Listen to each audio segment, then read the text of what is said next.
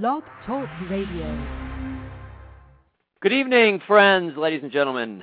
I'm Eric Olson. Welcome to BC Radio Live for another fun-filled, amazing, Amazemo edition. How you doing out there? Well, I hope.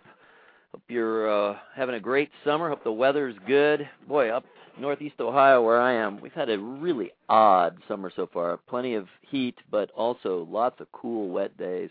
We're back to that again. I don't think it's getting up to 70 even today here. Really odd. We were in Chicago last weekend for a 40th birthday party and our own 11th wedding anniversary, which was really a ball. And it was super hot. I mean, it was like almost 90. And then we cruised back over here and back to being cool. Anyway, great show tonight. Very excited about it. As always enjoy our time together. Up first, and I believe he may be on the line right now, we have the very impressive, trying to get the thing to work here. Please work. Yes, there we go. The very impressive Evan Bailyn. Evan's an intellectually curious entrepreneur who loves a challenge. He's the SEO entrepreneur and founder of Cartoon Doll Emporium. And he's got a powerful SEO story to tell, SEO being search engine optimization. And we who are involved with the Internet, man, there's not a whole lot that's more important than that. Rather than me giving a bunch more canned intro, why don't we talk to Evan himself? Evan, is that you? Yes, it is. How are you? Excellent. Eric Olson here. Pleasure to speak with you. As a website, as an Internet entrepreneur myself and online magazine publisher for Blogcritics, I am absolutely fascinated by anything you might have to say, and as we all know, man, it's all about the SEO, right? It really is.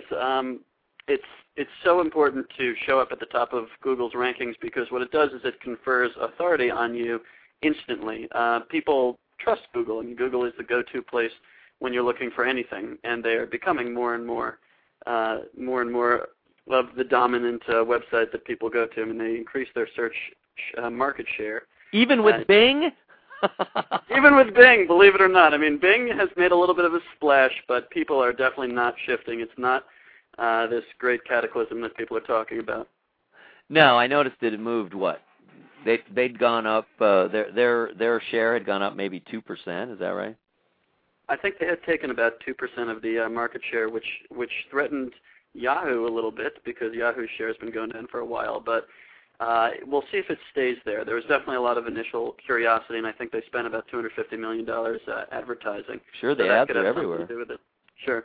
Yeah, I mean, my mother was saying, "What's this Bing thing?" So we know she saw the ads. You know, she is not an internet person at all, but she is a TV person, so she was aware of it. So at least Microsoft has accomplished that, made people aware of it. Why don't you give us a little bit of your background and how you arrived at where you are and how you gained the knowledge that you have?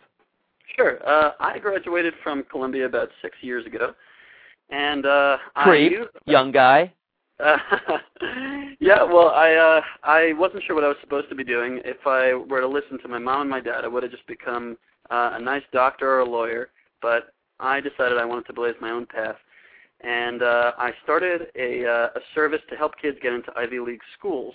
And the problem was I had no business whatsoever. I was outside of Penn Station in the middle of Manhattan and handing out flyers that I'd created myself, and it just really wasn't working. People thought I was charging too much to do consulting for college admissions, and I just didn't have any customers. So that's how I started studying search engines. And at first, I just really had no idea what I was doing, but I just went on to a couple of the forums that they have where so-called experts teach you the ways of search engines. And I ended up learning quite a bit from that, but I also learned that there's a tremendous amount of misinformation out there, that everybody thinks there are certain things you're supposed to do to rise to the top of the organic rankings in Google. And a lot of that stuff wasn't true, and I ended up buying some pretty inexpensive websites. I paid $200 or $300 for each one, and I was just experimenting with the way that those websites link to my website. And pretty soon I found that I had sort of cracked Google's algorithm, and it was a very exciting moment. This is about a year and a half after I started. And once I learned how to do it, I was able to start any business I wanted. And I started a whole bunch of businesses. They all exist to this day. I've sold some of them. And one of them is actually Cartoon Doll Emporium, which is one of the largest kids' websites online. It was all started through that SEO kind of trick. Wow. Interesting. Well, why don't you can you reveal some or all of this information that you've gleaned? Can we pass any of that on? And I'm also equally interested in, like you said, there are some common truisms you kind of see everywhere, as far as what people suggest. And maybe if we could address some of those, and I'm particularly interested in the ones you think are absolutely not true. So anything you can pass along, of course, would be of very great interest to our listeners, all of whom essentially are internet-oriented people, many of whom are have their own sites. Sure, absolutely. I'm happy to. I think one of the biggest things that has been emphasized is on-page content versus off-page content, and by that I mean the factors that exist outside of your web page. Do those matter? Or do the words on your page and your images and your titles and all the stuff that's in the background, your HTML, does that matter more? And for a while, they both mattered pretty significantly. And I'd say about 5 years ago, a tremendous amount changed, especially as Google became more and more popular. And one of the things that is, I'd say, most salient nowadays is the fact that on-page content barely matters. So the things you write on your website have very little to do with what Google certainly is looking at. They care a lot more about the links that are coming into your website. Now, I guess depending on how into search engine optimization you are or how much knowledge you have, that may sound obvious, but one thing that people that think they know a lot about search engine optimization believe is that the sites that link to you need to be relevant to the content that's on your site. So if you have an automotive site, there needs to be other automotive-related sites linking to you in order to make you show up highly in the rankings. That's actually not true, and that's one of those things that Google would have you believe so that your life is a little bit more difficult and you have a tougher time optimizing. But just about any site that links to you is going to give you plenty of authority. Now, the site that links to you needs to have authority itself, meaning it needs to have a lot of links. So there's a whole chain that goes back and back. Does that make sense so far? Oh, yes, sure. So what I tend to do with my clients is I link to them from some of my websites and from websites the many other people that I work with in the SEO community, and we try to get the oldest, most valuable sites possible to link to my client sites. And if you get enough of those, that's how you get to the top of the Google rankings. That's the basic idea. Now, I could get more specific, but I wouldn't want to give away my secret sauce. All right. Now, are you talking about links within written content? In other words, we Blogcritics are, and we're a 7, by the way, for whatever that counts for.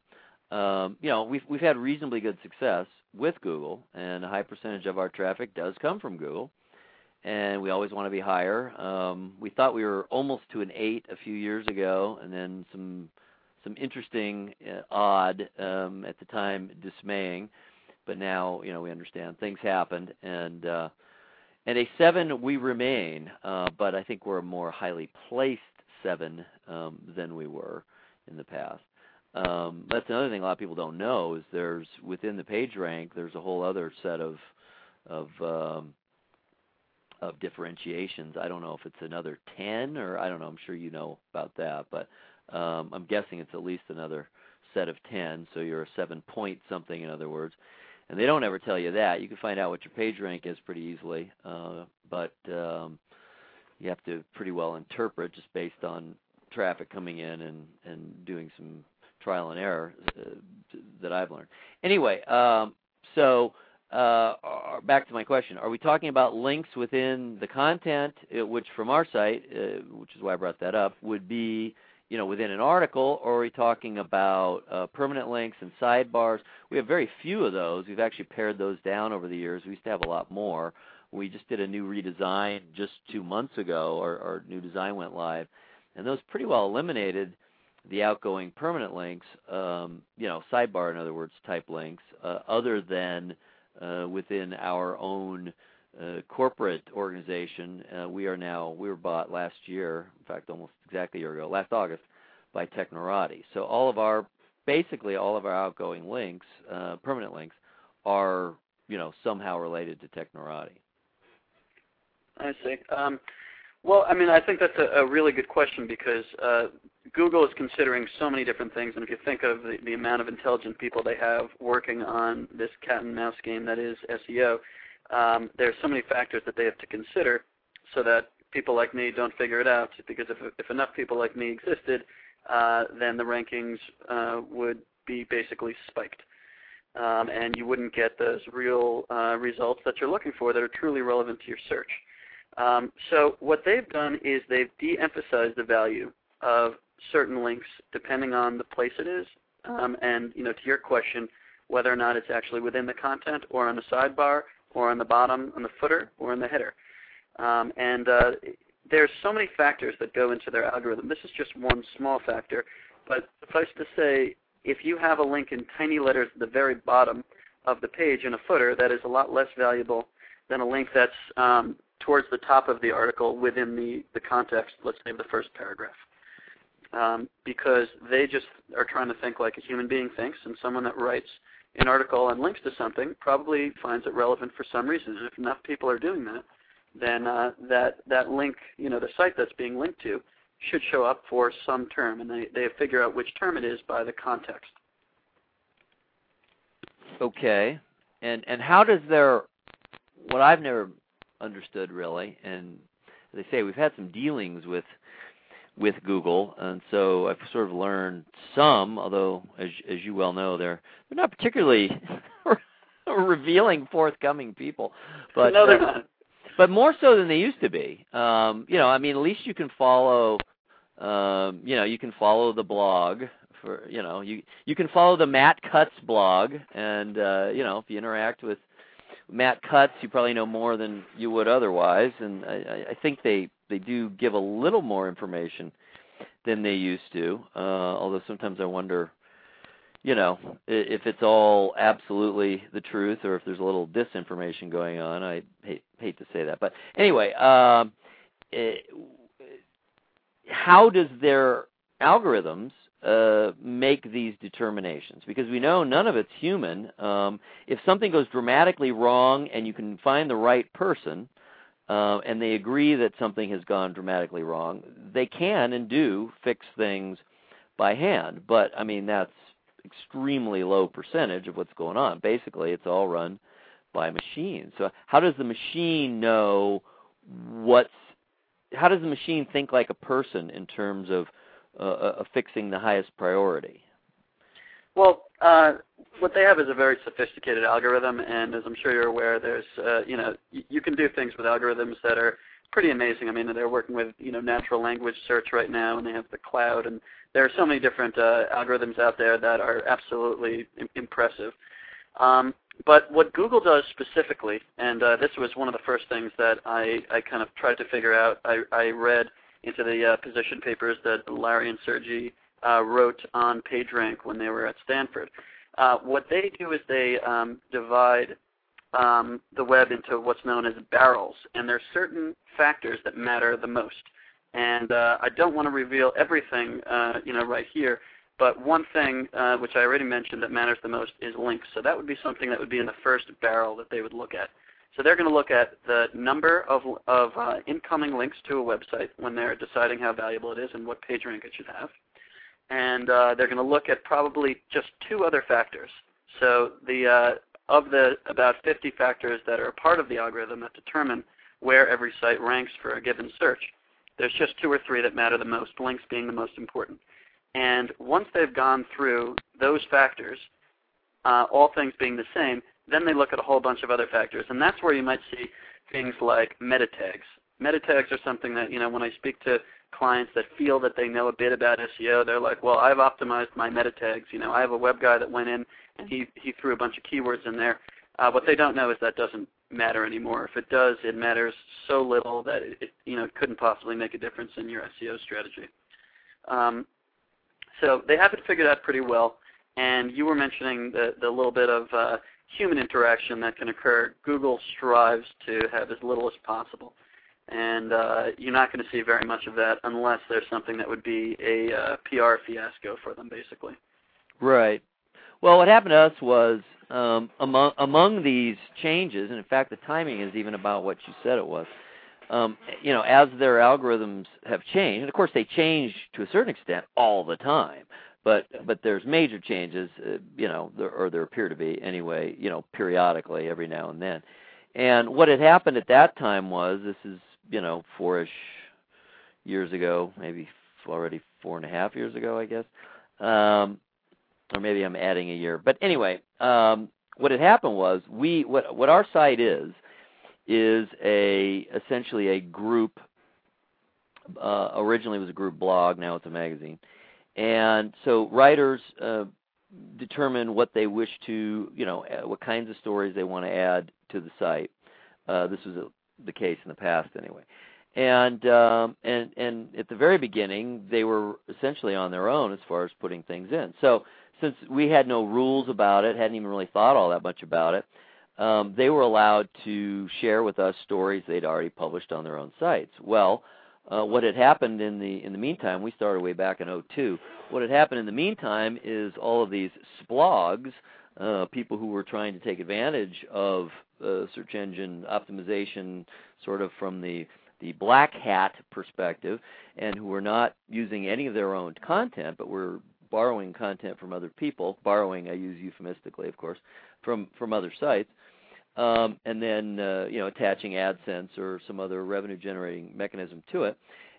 They were popping up, and so all the original content people who were generating the content legitimately, like us, for example, at least we felt, complained. And as well we should have. In fact, we had complained because our material was popping up all over the place. And so Google introduced into the algorithm, penalties for not running first-run content. And what happened to us was, here we were 7 way back then. We rose pretty quickly over the first few years and became a 7 within, I don't know, maybe it was 4 years. Or so, 3 years. So anyway, our Google traffic literally disappeared overnight. I mean, you could just look at it, look at the referrals, and it went from very steady amount, very predictable steady amount, to nothing. This is the Christmas break between, I think it was the day after Christmas in late 2005, leading into 2006. So obviously we were stunned and floored, and our traffic dropped by, 2/3.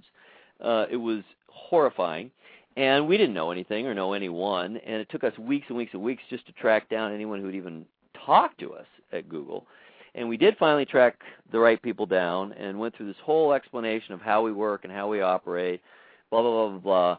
And they did finally fix it by hand. It took, I think it was 10 weeks. You can imagine how our lives were for those 10 weeks with 2/3 traffic reduction. And, we weren't ever flat out told this. I'm greatly simplifying, as you can imagine, a 10-week process. But what was strongly implied, and did turn out to be true, was we needed to switch our model, to reflect the fact that the content was published first with us. And there was nothing illegitimate about that, because we generate most of the content. We enable most of the content anyway by providing review materials. We're handing out CDs and books and DVDs and concert tickets and interviews, opportunities, and news suggestions, feature suggestions every single day. So, I mean, we were enabling the writers to write these stories anyway. It's just they were going ahead, naturally, and putting them on their own sites first before they were putting them up with us. So, we changed that, and we began by asking, but we ultimately made it a rule. In fact, I think it's 2 years ago now that it became a rule that you had to publish a story with us first. And we also changed, the other main change we had in that time frame was we went to all the stories are gone over by an editor prior to publication. So, I mean, this was an arduous process, and it happened more than once. It happened about a year later where we just disappeared, but at least at that point we knew what was happening, and we knew who to get to.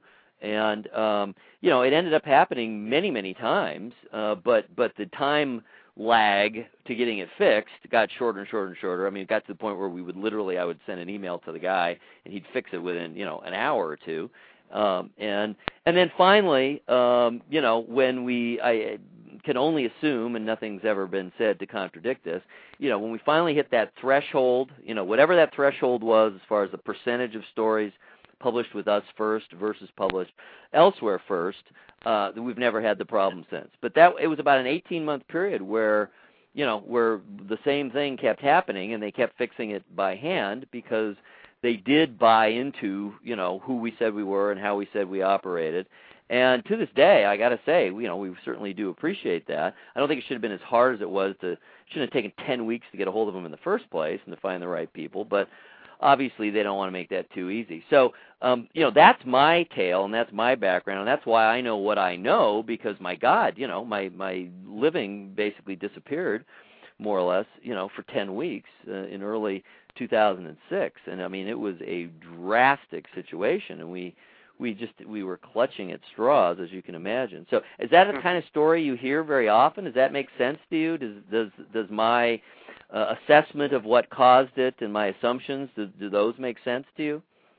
They do. I mean, you're completely correct. In fact, I remember the very day that Google did that update to their algorithm, because I used to be a Matt Cutts junkie, and we actually created the first ever, and I think to this day, the only Matt Cutts cartoon doll. If you Google that, you'll see it was syndicated all over the internet. But although Matt responded that he found it funny, he refused to post it because he said it was too much like link bait.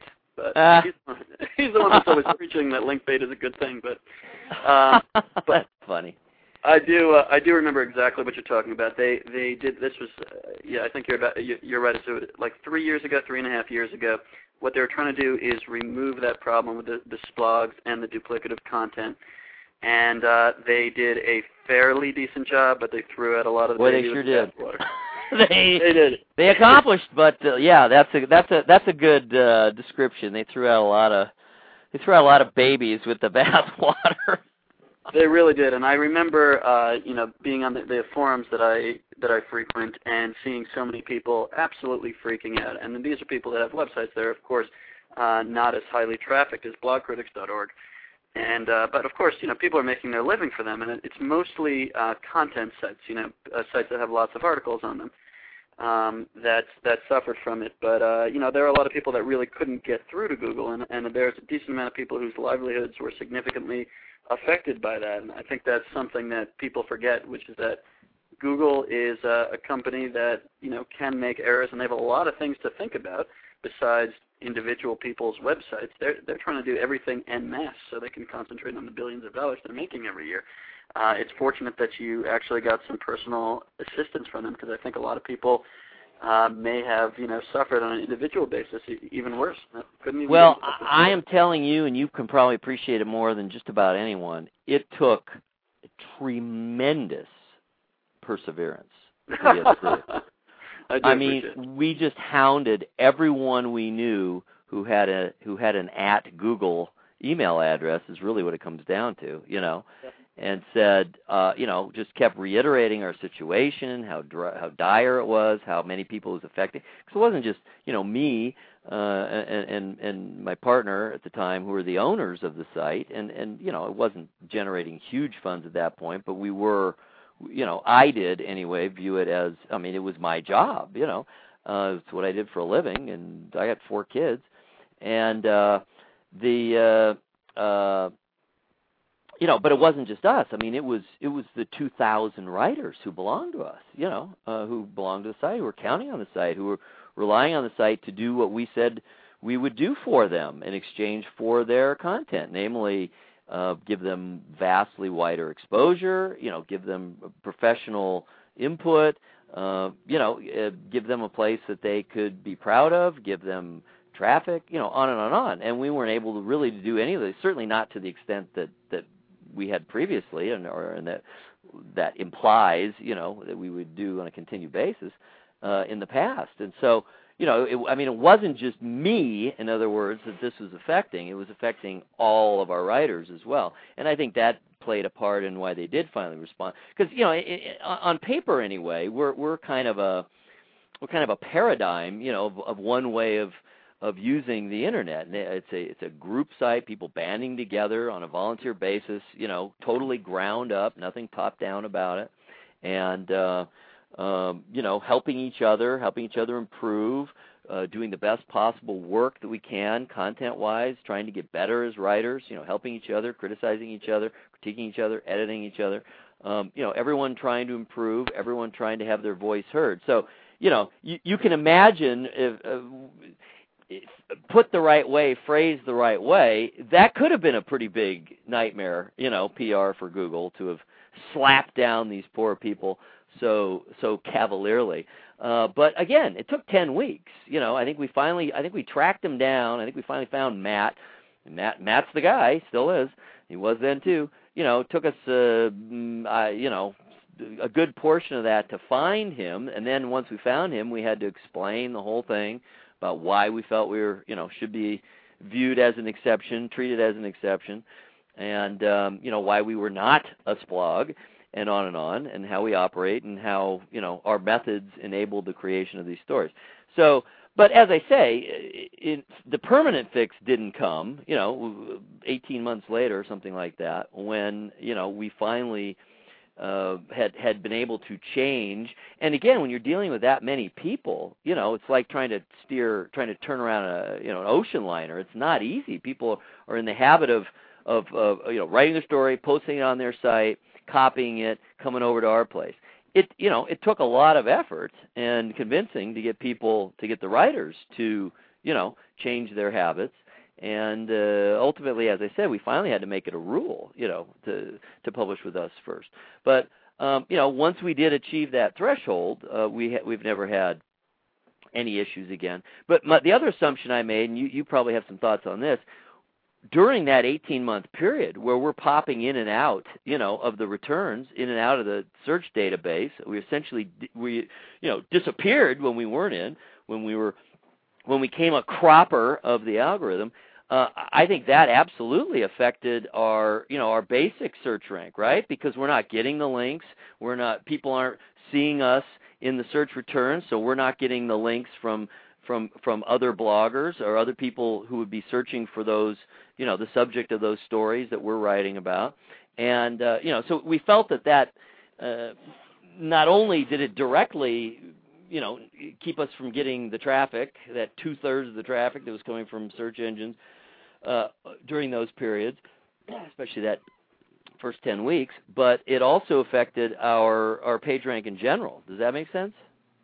Yeah, it does, because of the fact that you missed out on some of the momentum that's natural to the web, which is what you said. People are linking as they see stories come out. You guys, have fresh content. I don't know if it's hourly, but it's round the clock. We do about 40 stories a day. Okay, so your site is exactly the type of site that would be badly affected by not getting those new visitors that you're used to getting, who could be webmasters that end up linking, and those links that you get from people that are naturally recognizing the stories and appreciating them are what builds up your page rank, and that's what got you guys to a page rank 7, and that's what could get you higher as well.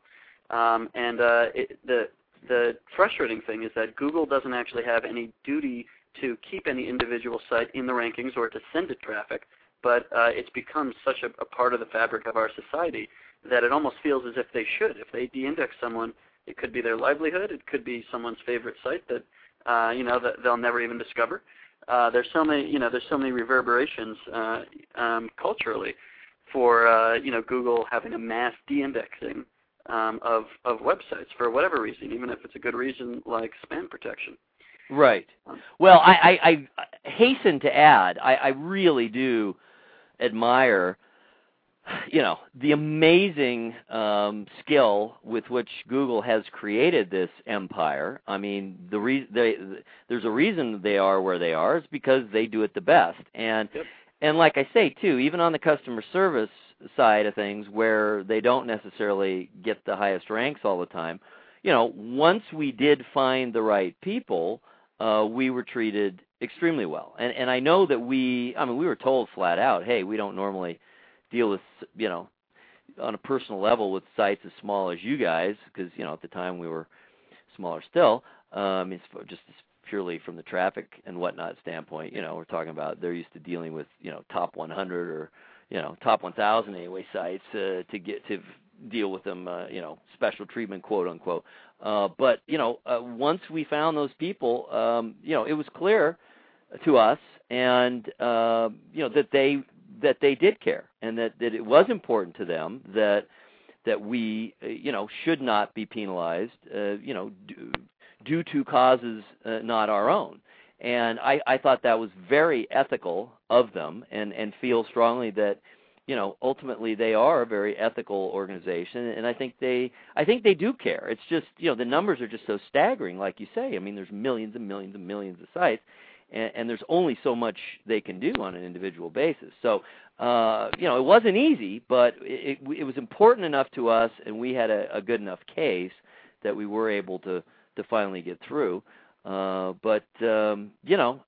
guess the object lesson there is if you do feel something strongly enough, if you feel that you're not being treated correctly, stick with it until you get it resolved, or at least until you get an answer, and possibly even then, don't take no for an answer.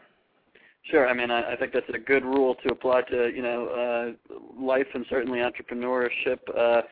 But one thing I do want to point out that they're doing to their credit, and they started doing this probably shortly after they permanently solved the issue that was affecting your website, is they started sending out letters to webmasters whose sites they had de-indexed, saying, just so you know, your site has been removed from our index, and it'll be considered for re-inclusion in a month. The reason for this is, and they give you your reason. And I think it was maybe 2.5, 3 years ago they started doing this, and it's been very helpful because they do pay some personal attention to the websites that have been de-indexed, and they at least let you know, heads up, this occurred, and they even give you the reason. That's not something they started doing. They originally, when they came out with that, they began doing that a little bit later. I think about a year later is putting the specific reason. I absolutely agree with you. That's actually wonderful because if nothing else, what it addresses your peace of mind. I mean, the biggest problem we had, at the beginning of all that was just not knowing what was happening. Yeah. That was the worst feeling of all, beyond the obvious negative, objective issues. It was the subjective thing of, man, what the hell happened? I mean, it took us a while just to figure out, specifically that, yes, that is what happened. We are no longer, in the Google search returns. So, all right, well, I appreciate all that, and I'm relieved, actually, that someone with your level of knowledge, more or less confirms our conception of what happened with us and what we learned from it. But, I mean, I did learn a lot. I probably do know more than most.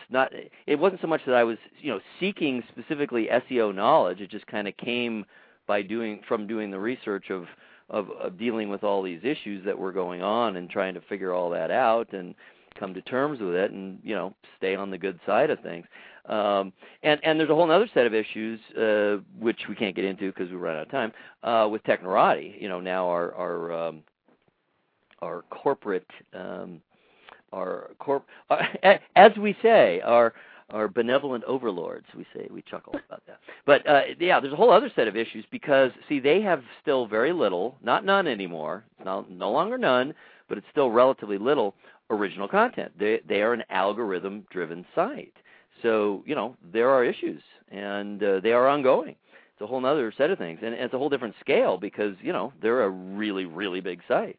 And, even minor changes in how Google reflects back to them, makes a huge difference traffic-wise. So that's a whole other set of things. But, in some ways it's not dissimilar in that we're talking about, content or lack thereof. Hey, what I really want to get to since I'm already running behind for the next segment, is how can people get a hold of you and I really appreciate speaking with you and really enjoyed it and hope you can come back. How can people best get a hold of you, and where would you send them? Sure. Best way to get in touch with me is through my SEO company, which is called First Page Sage. And you can reach that at firstpagesage.com. And all the information is right there, a little bit of background on me. It was really nice to speak with you as well and to share a little bit of knowledge and hear some of your side of what's been going on with Blogcritics and what's happened in the past. Hey, I was born to blab, man. I hope I didn't take up too much of your time talking about my issues. No, it was very interesting. Okay, well, congratulations on your success and being such being so top of the field at such a young age, and really admire that and appreciate your sharing all the info that you have. So once again, let's send people to, what is your site? FirstPageSage.com. I like that name, FirstPageSage.com. All right, Evan Bailyn, thank you very much, and hope to talk to you again soon. Thanks, Eric. All right, we move on to the Blog Critics segment of the show. Very excited about this. I've been a fan of Alice Jester since she first started writing for us, and in fact, it was her writing that led my wife and I to start watching Supernatural, which became our favorite show. Our favorite show. Joining me, I believe somewhere in the mix here is Alice, and also, as always, or almost always, we have executive editor, Blog Critics executive editor Lisa McKay, and Blog Critics chief geek tech whiz dude, Philip Wynn. Hello, everyone. Hello. And aloha. I have had a hard day. Perhaps some of you have picked up on that. Well, let me tell you briefly what happened, since I imagine ultimately, although it was not meant that way, it ends up being somewhat directed at Philip. We had this big, long talk yesterday because, as we all know, we've had issues, and as we all know, most of those have nothing to do with any of us. They came as a result of this massive server move, which we've talked about before, Technorati. Again, totally legitimate reason behind it, no issues there. I mean, if you're going to save, whatever it is, 50% a month on server costs, and when you're talking about 1,000 servers, that's a lot of money. That made total sense. Plus, it's more, the new ones are more efficient, they're faster, they're cheaper, they're everything. So all that's to the good. But, as it turned out, the execution was fraught with all kinds of issues. So we've all been rather stressed, and I had this big, long talk yesterday with ultimately all of our boss, good guy Dave at Technorati, and I really had the impression that we'd kind of turned a corner and that we, at least the worst of it was behind us. So then there was something, just this really specific thing, and I, obviously my fault, wasn't paying enough attention, thought was fixed, and it wasn't fixed, and all of a sudden just this wellspring of magma, this volcano welled within me. How can this not be fixed?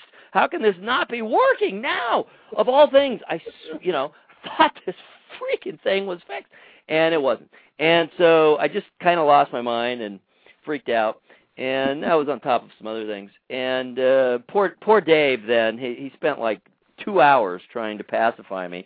I felt really bad that he had put that much time and effort into it, because, I'm not for, I may act like it, but, that was a lot of time and effort on the internal PR front.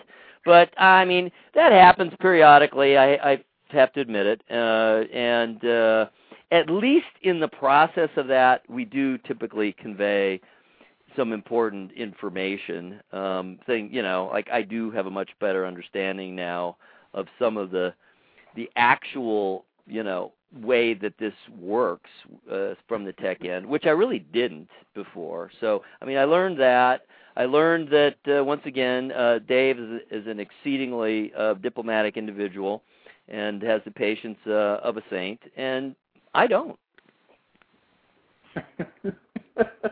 Well, no worries from my end. I didn't take it personally much. Yeah, much. Yeah, much. I have to admit, I sent you an email with like a 0.1 and a 0.2, and I really thought about adding a 0.3. I thought about adding a 0.3, but it would have been rude, so I didn't. Well, good for you. Yeah, I mean, really, we haven't had any. You and I really haven't had any particular issues. You know, like since you were super stressed before the new design went live. But really, since then, even with all these problems, we haven't had any problems as far as. That's part of why I didn't take it personally. Yeah, I remember sending some emails right around launch time that were probably unconsidered, to say the least. Anyway, so the good news is for people like Alice and other writers, some good new updates to features are coming, possibly late tonight, certainly probably tomorrow, and some other fixes are in the queue and coming very soon. So and that is excellent. And ultimately, part of my excuse too for why I freaked is I am very excited about all the new feature capabilities. We got a really big major one right there, on the front page, and we actually got around the current issue of not yet, being able to automatically put pictures on those actual pages by just putting them in by hand, So, I mean, that's really not that big a deal. So anyway, I mean, that ultimately really was kind of why I overreacted, is because I'm so positive and excited about the feature stuff. And another layer, we've added another layer. I hadn't even really thought in those terms till, I guess that was yesterday too, that, hey, if we put original content on those pages, on those feature pages, we're not just collecting links and descriptions of the stories. We're actually making those content pages as well. So I definitely thought of that while listening to the last segment with your previous guest. I thought, aha, and here's why we need feature descriptions. Yeah, it was interesting. As usual, I ended up probably talking too much, although I really did want to hear his thoughts on our whole history, which we've gone over a number of times. But it was interesting to hear that he agreed really with all of our assessments, and even the timing. Did you hear when he said, "Yep, I know exactly when that was." I know when they made that switch. So, speaking of talking too much, we do have Alice. Yeah, let's talk to Alice. Alice, you there? Yeah, I'm here. Can you hear me? I can hear you. So did you hear me say nice things about you? I did. I was floored. All right, you can leave now. I'm about to say I'll go to work, and my name is usually going along with 4-letter words. So what you said was fantastic. Oh, good. All right. Well, Lisa, who we like to have kind of run this segment because she's the one who brings people in and prepares for it. So why don't you guys gives me a chance to shut up, and my voice is about gone again now anyway. So let's talk about what you do and how you came to do it and what you're looking at moving forward. Yeah, well, I just want to start off by saying that speaking of features, Alice happens to write one of our most popular features called The Winchester Family Business, which is all about supernatural. And I don't know if Philip watches or not. I know that I do. Are fans. I have to admit, I've not seen so much as an episode, and I feel kind of bad because I love reading your stuff, Alice. But tell us a little bit about how you got into the show and what you put such an insane amount of work into these pieces. What made you decide to write about it in such detail? Oh boy. Well, what got me into supernatural is it was just a freak accident. I'm channel surfing one night. It's September, nothing has premiered yet, and I catch Supernatural Season 2 finale in the last 5 minutes. And it's just like, whoa, what is this show? I've never heard of it before. I mean, especially, it got my attention because it's 2 gorgeous-looking guys sitting next to an amazing classic car. Being from Detroit, that's my thing, So, I instantly, I want to know what this show is about. And what's a better way than Netflix? And I found, as I've started writing the feature and everything, many people are telling me the same thing. They found it in the second and third season, some the fourth, and they've just had to sit down with DVDs and get caught up. And yeah, it's an incredible experience to see it that way, you know. But I started writing about it because I just started hanging out in the online community, and there was a lot of misinformation out there about just, you know, me following television throughout the years. There's a lot of misinformation out there about how networks deal with a show, how networks like to promote a show, how networks appreciate a show, and how it works with the studios and everything. And I was answering thread after thread after thread of you know, on forums. You can't do, you know, it's this way because of this and this way of this, and I just got fed up and wrote an article. And through somebody that I knew in another fandom who also writes for Blogcritics, Barbara Barnett, that's when I said, Eric, I've got an article here. Would you like to publish it? Like, sure. And this thing ended up being a huge success. It circulated in. This is when I found out Supernatural really does have a huge international fandom. This article was reposted in Russian and in Bulgarian, in Argentina, all over the fan sites, all over the world. And then I found out the Warner Brothers publicist distributed it to everybody. And my big shock was when I went to a fan convention in Chicago in November and put the article in front of the show's stars, Jensen Ackles and Jared Padalecki, to sign, you know, as my little memento. They said they read it and they loved it. Wow. And these, for people who don't watch Supernatural, we should say those are the two, I think you described them as gorgeous men, something like that, that are stars of the show. Well, they're eye candy, but they can act, too. A lot of times you got pretty boys who just kind of stand in front of the camera. But, no, these guys can act, and it's incredible. I'm going to interject. You know what I noticed? Because I did watch on, I did get caught up like you on DVD. So, you know, you're sitting there and you're watching show after show after show, and it kind of all gets compressed. But I'll tell you what, they have both really improved as far as their acting. Oh, yeah. As has the writing on the show. I thought this last season was just tremendous. It was much less predictable, and the depth of their relationship and just their acting in general, I think, has really improved. I think at first they really were, you know, a bit more in their roles due to their, you know, appearance and just ability to kind of pull off that attitude. They each have an attitude of, you know. Actually, the attitudes have, in some ways, become reversed now, which is interesting. But now I would have no question or no compunction at all about recommending them as actors as opposed to, you know, more like TV icons. I think they were TV icons from the beginning. But I think I'm really looking forward to seeing them in other roles other than horror. Seems to be the only thing they're doing so far in film. Yeah, I mean, I really think I think the show in general and they as actors has really grown. I'm very much looking forward to this next season.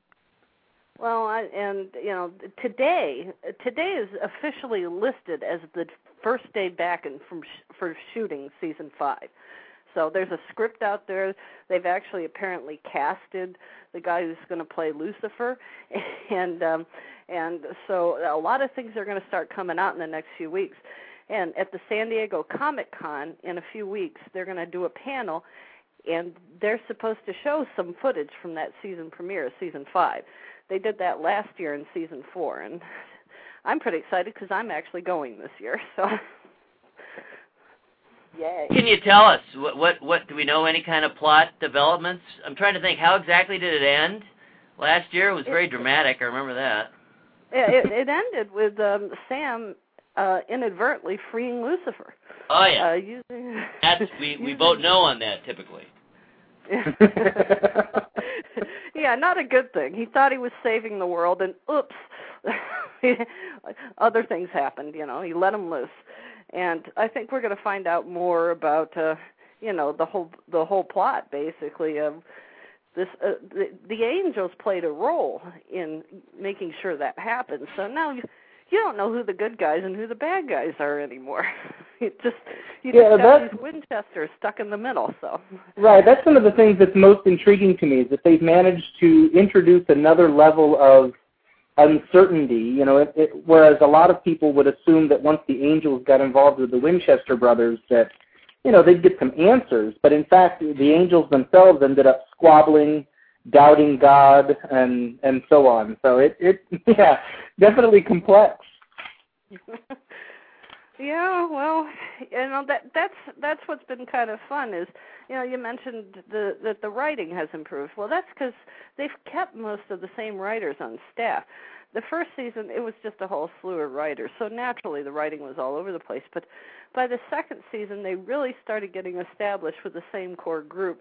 And these guys they have this vision, they have this plan, and they just know exactly what they're doing. And so, yeah, they're not going to go with typical plots. They want to keep us surprised. Another thing I find really fascinating is that they've been more successful, I think. I mean, it's a shorter time, but now it is 4 full seasons, right? Yes. I was going to say they've done what I don't think X-Files was able to do, and that is to kind of successfully merge a overarching plot. I forget, what do they call it on X-Files? It was it was some word.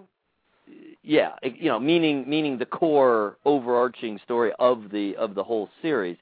Combining that then with the kind of unrelated or unconnected episodes where they're just dealing with an individual. Monster of the Week. Yeah, exactly. Monster of the Week. So Supernatural kind of started that way, and I think it was season 2.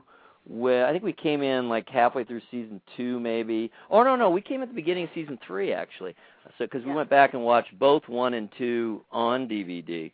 But anyway, I had the sense when we first were watching that they were kind of in a formula, rather similar to the X-Files of kind of like, every other week you're doing a Monster of the Week and then doing the core story. But, by this season, this last season, it was really all quite seamless. It seemed to flow really well and be very unpredictable. I didn't know. You couldn't even tell necessarily at the beginning of each episode, hey, which kind of story this is. They all kind of became hybrids, and things came up from the past. Were very neatly and interestingly linked. This is one of the shows where I really, and it doesn't happen that often, where it does just keep getting better, and I don't feel, I haven't had that pang of regret of having wasted my time. It's like, oh God, is this all it's come to? I mean, I was an enormous X-Files fan, but toward the end, it was like, this is the best they can do, that kind of thing. And I haven't felt that yet at all. I've been really impressed by how they've been able to mount the scale. You know what I mean? Like, wow, I mean, I feel apocalypse looming. It's not like a joke for me. You know what I mean? Well, absolutely, and Eric Kripke, the creator, has said in many interviews, and Sarah Gamble, the head writer, where they've learned from Lost, they've learned from the X-Files, where you cannot lose control of an arc. You can't let this monster spiral out of control and confuse everyone. They want to have a few things going at once, but they want to throw in some resolution too here and there. Keep us satisfied. Because the last thing they want is the frustrated viewers, and part of each season is also fueled on the fact that they're on a piddly little network that you don't know is going to be around next season, so they are always treating each season like it's their last when they write. So that's why a lot of the storylines are a lot tighter. They're not like Lost where we're on the 6-year plan. No, but of course. So it's the same thing. They're trying to approach season 5 where it might be their last. They just don't know. So can you tell us anything about next season? Any spoilers? There's not many. They are going to. Lucifer is going to emerge as a presence. They did cast an actor. The guy who played Jacob on Lost, he's going to be playing Lucifer. Oh. Which I think he was wonderful in Lost, so I can't wait to see how that turns out. They're going to bring back some of the older characters from past storylines, probably more from season 2 than anything. I know Chuck the Prophet will be back. I love him. Good, yeah. And Misha Collins, who plays Castiel, is a regular this season, so you're going to see him in just about every episode. He's actually joining the cast. So. Nice. He's very good. What was he? I saw him in something else. I was really surprised how different he was. It made me realize what a good actor he is. He was in some other... Even on this show, when he's momentarily not Castiel, don't want to necessarily give away too much, but he seems like a totally... it's the same actor, but he really, really manages to seem like a totally... Maybe that's what it was. Maybe I'm just... I did see him somewhere else, but maybe I'm also thinking about, when he played, right, he's playing essentially... everything was different. His body language. He really was like a different person. He's very successful at that. I was really impressed. I've actually met Misha in person, and I think that when he was playing Jimmy, the vessel for the angel Castiel, right. I think he was being more himself. When he's on Castiel, he's very authoritative and straight-laced, and that's not the actor at all. Who he is personally, he's kind of a goofball personally and kind of laid back. So I'm thinking he was putting more of his own personality into that character when he let it loose. So. And Eric, he's also been on episodes of Nip Tuck, CSI, Without a Trace, Monk, ER, and a number of... In fact, he was Alexis Drazen on 24, season, what was that, first season? Oh. Yeah, first season. Wow. Yeah, he was. That's right. All right, well, I've seen him all over.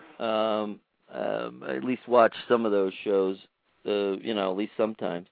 So I'm impressed too, and it's really interesting in that you can tell the show is not on one of the big 3, and I suppose it's big 4 now, although even Fox still looks a little different to me from the other 3 in terms of production values. And get this, the actor pool is different. I don't recognize any of those women that they've had on that show. If you watch... Okay, go ahead. You know what I mean? I was going to say, within that framework, they've done a remarkable job. It's just as professional, as any network, but it seems as though they're working, with a different set, A, of actors, and B, I'm guessing the budget isn't what it is on, if the show was on ABC, was Lost or something. Mm-hmm. Oh no, this is a very low budget show, and it's incredible what they pull off with that budget. It is. It's amazing. It's believable. And as far as the actor pool goes, they film in Vancouver. So it's whatever actors will come up to Vancouver and work, which, there's an amazing list of talented people, but a lot of, I've been catching up on Smallville on DVD, and I see a lot of the same actors on that show, and that's filmed out of Vancouver. I just think they all pool each other's actors and just right. Well, then I'm right. It is kind of network oriented, or at least location oriented. Because you don't recognize those people from the way you see the same faces over and over again on so many of the other network shows. The guest stars, down to the. The locations are amusing too. Like you mentioned, Alice, they film everything in Vancouver. There was an episode recently set in a suburb of Dallas. I can't remember which one, Mesquite, Texas, or Irving, Texas, or something like that. And when the placeholder came up on the screen, I burst out laughing because it's this dilapidated cabin in the middle of the woods, and I look at the trees around the cabin and thinking, There is nothing like that within 200 miles of that suburb. Well, you know what's really funny is both actors are from Texas, and they knew that place looked nothing like Texas. And you could tell in some of their body language the way they were kind of goofing around and playing with that, you know? But, yeah, no, it was supposed to be a suburb of Dallas, and here they are, yeah, out in the woods. It's very lush looking for Texas, yeah. My biggest criticism is Ohio. You know, when they show Ohio with these mountains in the background, it's like, no, no, it's flat. True. I mean, you'd have to, off in the southeastern corner, there's some, you know, a bit of a rise, but that's not where they are. You're right. Hey, no, they put them in like Toledo. Oh, go ahead. I was just going to say, something I don't pay all that much attention to, other than kind of after the fact. How have the ratings been? The ratings at season 4 were the highest they've ever been for the CW. The very first season they aired on the old WB network, which compared to what the CW gets, this was like 3 times bigger, and so obviously they've never matched season 1. I don't think ever any CW show will ever match what the WB got, but. 3 seasons on the CW. Season 4 was by far their biggest, and it was average about 3.2 million live and 3.8 with DVR. Oh wow! So you mean another 3.8 or another 0.6? No, another 0.6. 3.8 okay. Total with okay. DVR. And plus, the show has a huge international fan base. I think it's like top 10 in Australia. It's number 1 on the network it airs in England. It's huge in, I think, the Asia-Pacific region. I forget what it is. I even heard a rumor it was number 1 show in Russia, but I still can't verify that. So interesting. Well, that's a pretty strong. That's a pretty strong base, then, I would say. Yeah. Well, it airs in over 70 countries. So I find that, you know, despite the poor network it's on here, it does better in other countries because they'll put them on their better networks. So, but they also end up at. I'm sorry, what's that? Go ahead. Oh, I was just saying. I'm just saying. Yeah, you know, it's actually I've forgotten the thought now. Just. Yeah, it's the CW. It's not a good network. It never will be, and they don't support the show because they want to support Gossip Girl and 90210 and be the girly network. But they were stuck with these 2 shows, Smallville and Supernatural, because it was left over from the WB, and it's still their 2 biggest shows by far in ratings. Has there ever been any talks of moving it up, you know, to one of the other 4? No. I think, you know, CBS half owns the CW along with Warner Brothers, and you know, any talk about going up to the networks, then Warner Brothers kind of loses control because they don't own the network, and Warner Brothers does produce Supernatural, and you know, by having an in-house show like this, it's low budget, and they reap all the benefits from DVD sales and international distribution, and they air it on a network that will let the, you know, that's cheap. You're seeing this phenomenon a lot with all the other networks, where it's just cheaper to air an in-house show and keep it within network where you may lose money on the show itself, but then, you know, when you get it out into the distribution channel, if it's you know, a sister studio within your umbrella, your corporate umbrella, then it works out for you. So. How is it done on DVD? Fantastic. I forget the sales on season 3, but they were usually when it comes out, it's boy, I have to check the number, but I know that when it came out the first week, it was ranked top 10, which is good for a little show like that. I think it was number 5 overall and first in TV. So. Huh. Well, I always see it. You know, at Walmart, where they're so cutthroat. I mean, if it doesn't sell, they don't keep it in, you know. But I always see it available the first, you know, each, as the new seasons become available. But I've just made note of that. Yeah, they're still, you know, 1 and 2 still available at season 1 and 2 at Walmart. So well, season 4 I'm sorry, season 4 comes out September 1st. So. That will be cool. I'm less inclined to get it on DVD if I've already seen it, though. I mean, because we watched we DVR'd, every episode and watched them. Usually, we watched them twice, I have to admit, because and we always watch. We don't really stop watching. By now we have, but we often watch the repeats, the in-season repeats. We probably don't watch so much once the season's actually over, but we do watch the in-season repeats, and you pick up little things here and there. And yeah, it's a really good show. And like I say, I'm not exaggerating at all when I say that I wouldn't have even taken note of it because we just don't watch that many, network broadcast shows. We don't have that much time. We got kids. They want to watch what they want to watch. Busy life. We watch movies. Blah blah blah blah. We just we watch 3, 4 shows maximum. At any given time. And so adding one is a pretty big deal. But we did so very specifically because of your enthusiasm and your descriptive abilities. And so I really appreciate that. And I'm sure there's plenty of other people who have done the same thing because of you. Yep, I'm one of them. I started watching because of your article, too. Well, thank you, yes. Actually, I think I'd been reading your articles, and then Eric started raving about the show, and that pushed me over the edge. So what do you think, Philip? What's your overall assessment of the show? I think that, I've mentioned before, I'm not a fan of Fringe, though I'm told that it's changed a lot. I think Fringe tries to be what Supernatural is, and that is the worthy heir and replacement of the X-Files. Yeah. And I'm a huge X-Files fan, have even the sucky seasons on DVD. So, for me, that's saying quite a bit.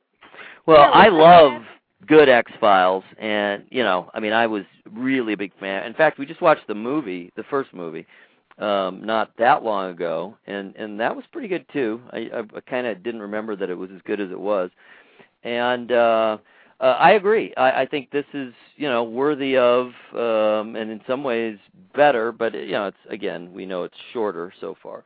It's not trying to go, 9 years, I think.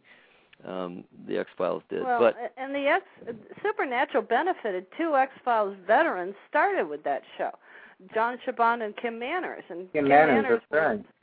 Yeah, he was their patriarch until the day he died.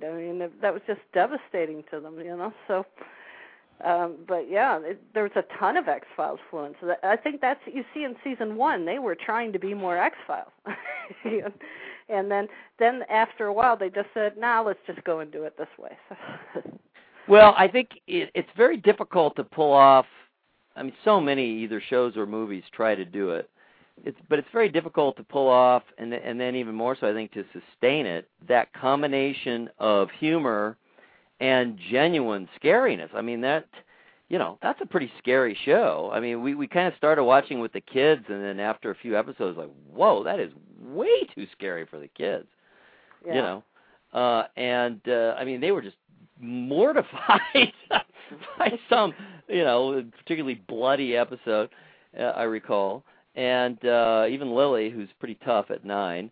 But anyway, that combination of humor, because it's often hilarious, with genuine scariness plus a very coherent and interesting story arc, it's quite a show. Oh, I have to agree with you there. It's certainly that. Here's someone like me who just absolutely loves sci-fi, and I didn't hear of it until the 3rd season or near 3rd season. So it just goes to show you, it's just that's the way television is. There's too many choices nowadays. It's hard to get attention. So. Yeah, well, sure. When you add in the pay networks and the cable networks, it is amazing. We're right now. What we're watching is Dead Like Me. You guys watch that? Oh. Any of you? Nope. No. On DVD, it was 2 seasons on. I can't remember. Was it Showtime or HBO or? It was definitely a pay one because there's a lot of swearing. But it was just 2 seasons, and then they made a movie. It was 2003 and 2004. I had no idea it was that far back. but then they made a movie that came out this year, and so they packaged the movie with season 1 with the 2 seasons, and I am really hooked on that one. That's a tremendous show. I love the girl. She's really different looking. Basically, that one is you're watching the quotidian day-to-day activities, and it's remarkably telling in the detail of reapers, and their job is to assist the soul of the dear departed, and they make life easier, quote unquote, no pun intended, easier by removing the soul prior to death, and then escort them to wherever it is they're going. But the ones who are the actual reapers are in a kind of a limbo where they're not allowed to move on yet because they have something left to be resolved. And the star was an 18-year-old girl, and it's just this amazing combination of hilarity. It's really funny, but man, they do not shy away from the obvious pathos. I mean, they treat it as if it were real. It's really sad when an 18-year-old girl dies, and she's the star of the show. And they follow her family too, so it's not just her. It's not just all haha funny games. Yeah, we have this clever plot, this clever concept here. They follow the girl's family in the aftermath and what happens, what has happened to them and how they respond to her loss. And man, there are times that I literally am crying, and it's either laughter, either from hilarity or real sadness. I don't remember a show that has made me feel that genuinely, that has touched me in that way so deeply, where I really care about these characters. And like I say, it's only 2 seasons, so you can get through it pretty quickly. I think maybe it's 13 each, because it's a cable season, 13 shows each, so maybe there's a total of 26. I don't know, I haven't even counted, but I'm just guessing.